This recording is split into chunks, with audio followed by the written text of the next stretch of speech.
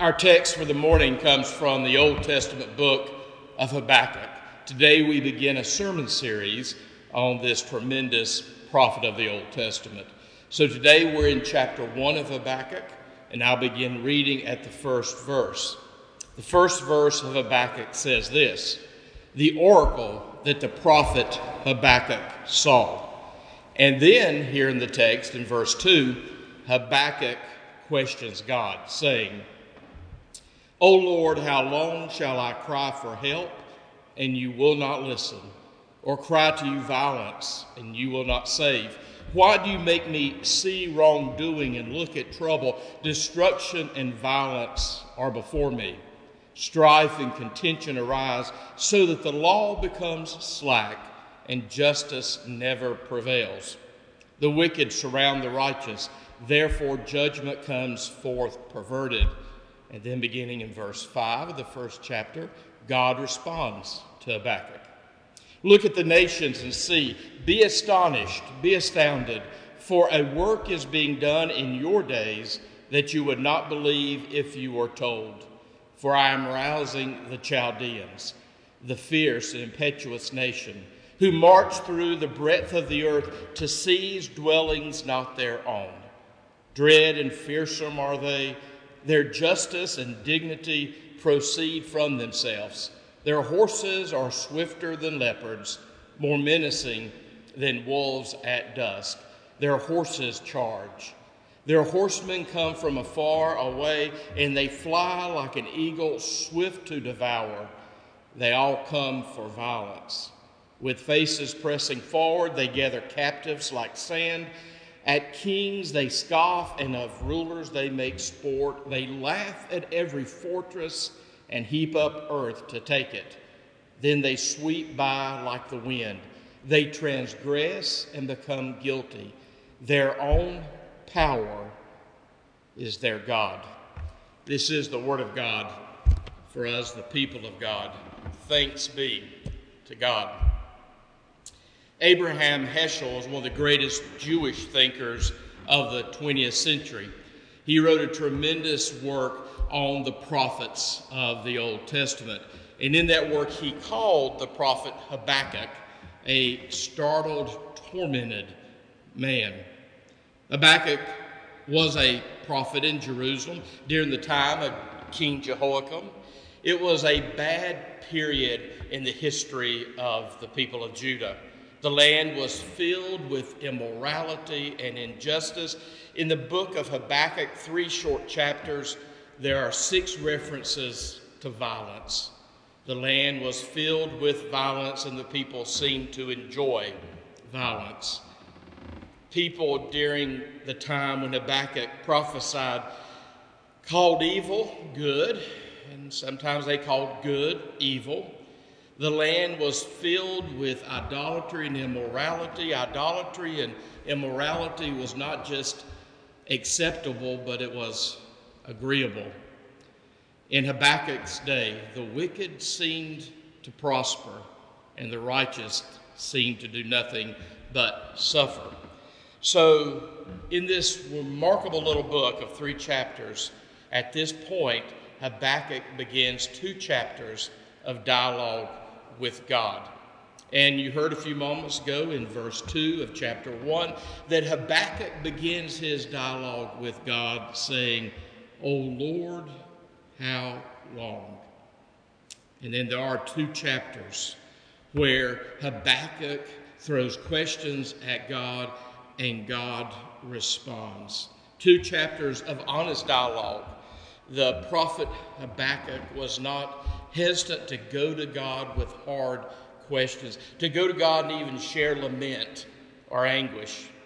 Habakkuk did not get all of his questions answered, but God spoke, and Habakkuk learned enough to trust. Spoiler alert. If you go to the end of the book, after chapters 1 and 2 of dialogue, chapter 3 is a tremendous hymn of praise to God. And at the end of chapter 3, the end of the book of Habakkuk, we find one of the greatest hymns of trust recorded in the Scriptures. In Habakkuk 3:17, Habakkuk concludes this book with these words: "Though the fig tree does not blossom and no fruit is on the vines, though the produce of the olive fails and the fields yield no food, though the flock is cut off from the fold, and there is no herd in the stalls, yet I will rejoice in the Lord. I will exult in the God of my salvation.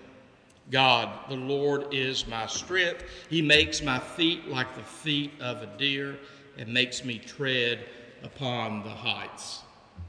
So 3 simple chapters, 2 chapters of dialogue as Habakkuk boldly throws hard questions at God and God responds. And then the 3rd chapter is where we find a certain degree of resolution, because Habakkuk does not get all of his questions answered, but he hears enough from God to trust. When the dialogue is occurring in chapters 1 and 2, and Habakkuk is boldly throwing questions at God, we see an interesting dialogue. Here was Habakkuk saying, "How long would the righteous suffer in the land of Judah? And how long will the unjust go unpunished?" So God responds.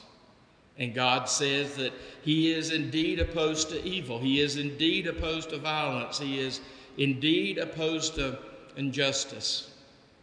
And God says to Habakkuk he will do something about it by allowing the Chaldeans, allowing the Babylonians to come against the people of Judah, the city of Jerusalem, and to devastate their land.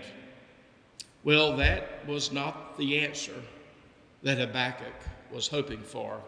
Habakkuk came back to God and said, "God, how can you take a more wicked people to chasten the wicked people of Jerusalem?" So Habakkuk struggles and asks the hard questions of God, and eventually gets to the place where he can trust better. I'm so glad, grateful, that we'll have 3 Sundays to study this wonderful prophecy of Habakkuk. I'd like to leave you with 3 things this morning, reflections from the book of Habakkuk. Habakkuk teaches us that it is important to be honest with God. Habakkuk was very honest with God. He was very bold. He was not afraid to share his anger in lament toward God. So Habakkuk teaches us that it is beyond okay to be honest with God.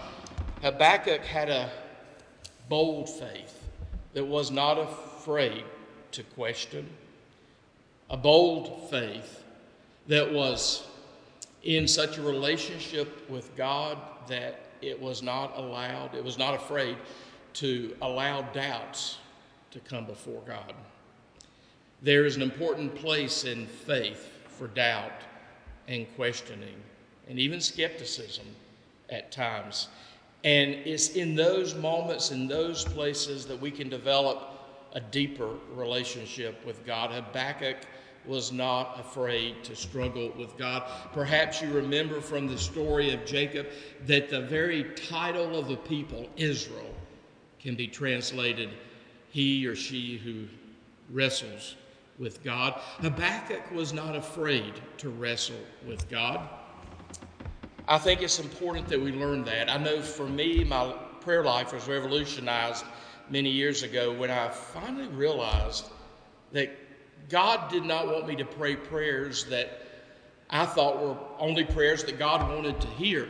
God wanted me to be honest and conversational in my prayers, because prayer is a dialogue between the believer and God, and the relationship should be deep enough and rich enough and vibrant enough that we can share questions, doubts, fears, even anger with God.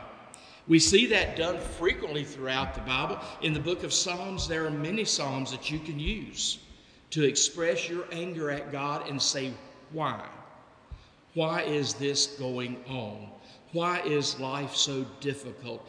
Why do the righteous suffer and the wicked, or the righteous prosper and the wicked suffer?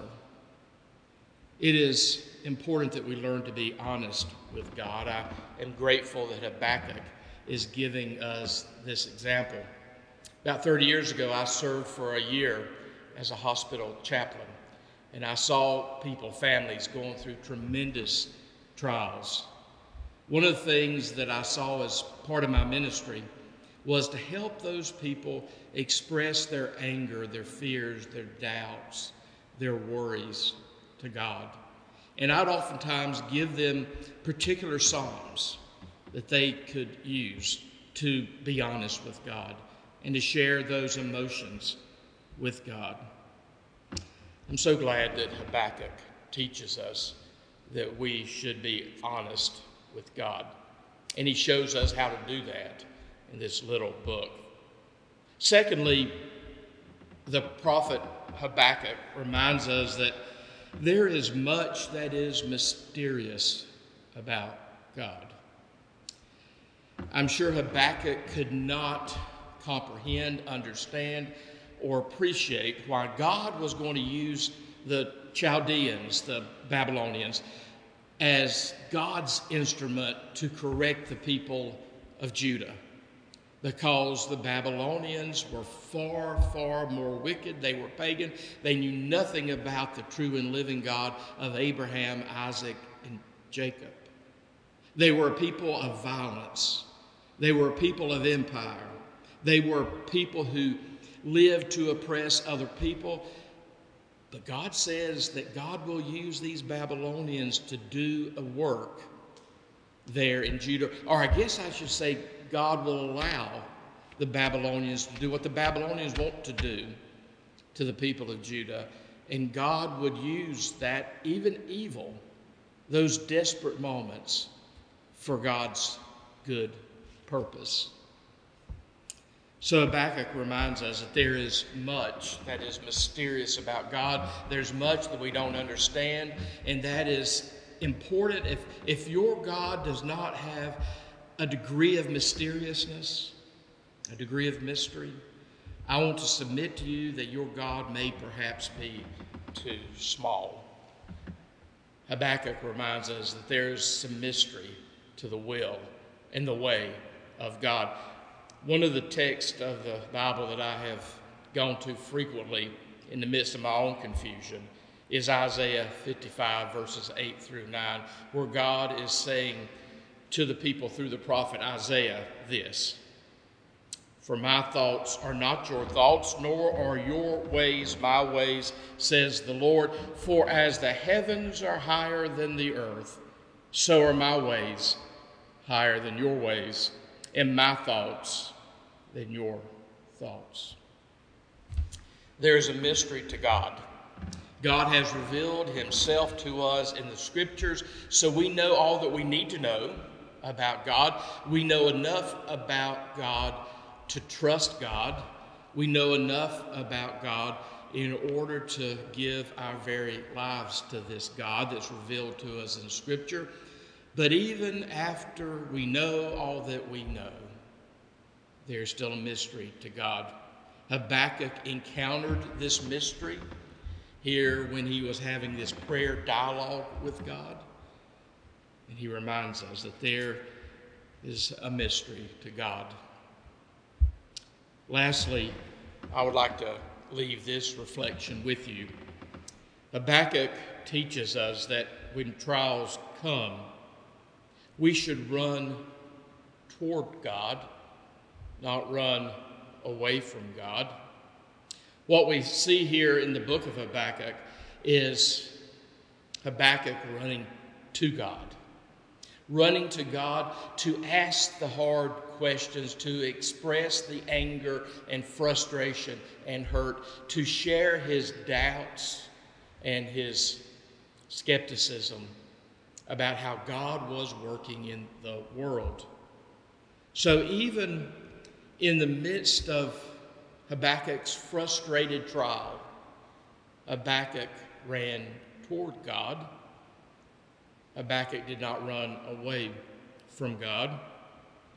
And I know that some people, almost by nature, when they're in the midst of suffering and trials, will run toward God, seeking the face of God. But I also know that there are people that when suffering trials come, their first inclination is to run away from God. You know, when we run away from God in the midst of our trials, in the midst of our questions and our doubts, it is rather like sawing off the limb of the tree upon which we're sitting. It may be hard at times to run toward God and to wrestle with the mysterious will of God, but it's much, much harder to run in the other direction. Here in Habakkuk, we are taught that we run toward God in the hard times. Friends, if you are in a trial today, I encourage you to rush toward God. Rush toward God and have that honest dialogue. I hope, friends, that you know God well enough and deep enough that you can be honest with God. You can take your questions, your doubts, your fears, your frustration, and your anger to God, and God will receive that, and God will work in your life because of the strength of that relationship. Take your concerns to God. You may not, you will not get all of your questions answered, but you will receive enough. You will receive enough to trust God. That's my promise to you this morning. You will perhaps receive a fresh taste of the presence of God. You may receive a fresh vision as to who God is. And the thing that we need most when we're in the midst of a really difficult spot in life is not just a means of exit, but a fresh experience of the presence of God, a fresh experience, a fresh revelation as to who God is. May I pray with you? God, for this time that we have shared, we give you thanks. We thank you, God, for the ways that you're working in our lives. I pray that everyone listening to my voice has that relationship with you through Jesus Christ, because it is the power and the depth of that relationship that gets us through the difficult times of life. In the redeeming name of Jesus Christ, we pray. Amen.